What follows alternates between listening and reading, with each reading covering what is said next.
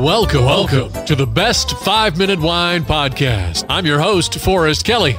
From the seed to the glass, wine has a past.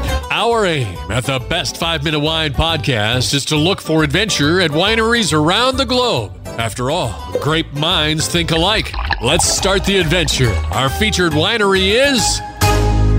We continue our conversation with Richard Turley, co-owner of Colorado Cellars in Palisades, Colorado. Okay, Richard, can you kind of paint us a picture of what it looks like when you drive up to the winery? What they see when they get here, though, is they just see a giant wall with ivy planted on it. The winery is actually buried in the hillside, so it's underground. Only the tasting room and the warehouse shows. I think there are pictures on the website that show the underground winery itself, but we're the only underground winery in Colorado. Yeah, the vineyards are right below the parking lot.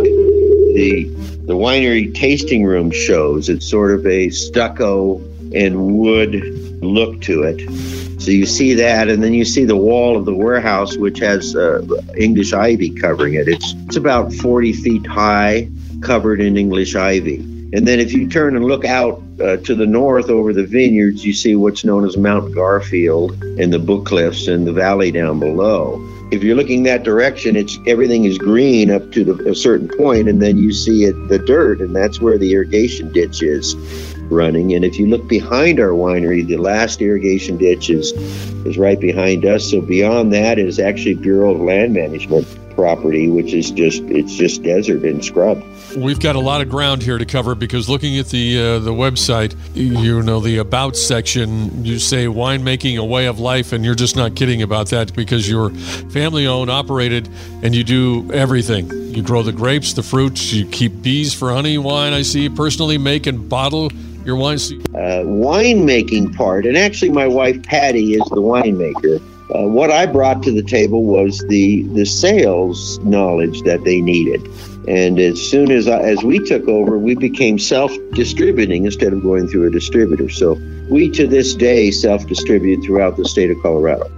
We're actually an estate winery, but we don't use that term. We do buy some grapes from other growers, and of course we don't grow all of our own tree fruit. We have 11 different fruit wines in addition to our grape wines. We sell 27 different wines currently at this point, so we have a lot of product. I know you weren't around when the original winery was built, but I'm sure that you can tell us the advantages and the foresight that they had in building it underground. Well, that was the original winery that was built, and it was done for the reason it has an ambient temperature of 54 degrees, so it's cool all the time. It's also humid because it's underground, so we don't get evaporation out of the barrels. We don't lose what's known in the trade as the angel's share out of the barrels because it's very humid there.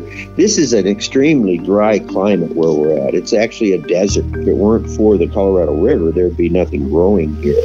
All of our land is irrigated from water from the Colorado River. How long do your guests average when they come to the winery? How long do they usually spend? We get people staying here quite a long time, with 27 wines to try. Plus, we have kept every vintage that is keepable, if you will. In other words, Cabernet Sauvignon, Merlot, Port. We've kept them all, some quantity of them, all the way back to our beginning in 1978. So they can not only taste the 27 different wines that we have, but they can also taste any of those vintage wines dating all the way back to 1978, which is pretty exciting for a lot of people. I think most people tend to stay here probably anywhere from half an hour to an hour. We don't have dancing girls or flashing lights. We just have good wine. In part 3 of our conversation with Richard Turley of Colorado Cellars, we'll find out what a typical day is like. There is no typical day. We work 18-hour days. Thank you for listening. I'm Forrest Kelly. This episode of the Best 5-Minute Wine Podcast was produced by iHizzle. If you like the show, please tell your friends and pets and subscribe. Until next time, pour the wine and ponder your next adventure. Hi, right, before you go, we have exciting news. The Best 5-Minute Wine podcast has teamed with a breakthrough technology and added a new feature on our website that's bound to elevate your podcast experience. Here is where we need your help. Trying to remember something from an episode? Don't worry. Search for it, and we will find it for you. Have you ever thought you could just ask questions and chat about the episodes as if you were talking to me? Well, now you can. That's right. Our episodes are now interactive, and they're waiting to have a conversation with you. Jump into a chat with our podcast, and let's get the conversation started. Try it out, and tell us what you think. Click on the banner at the top of the website, thebestwinepodcast.com, to try it.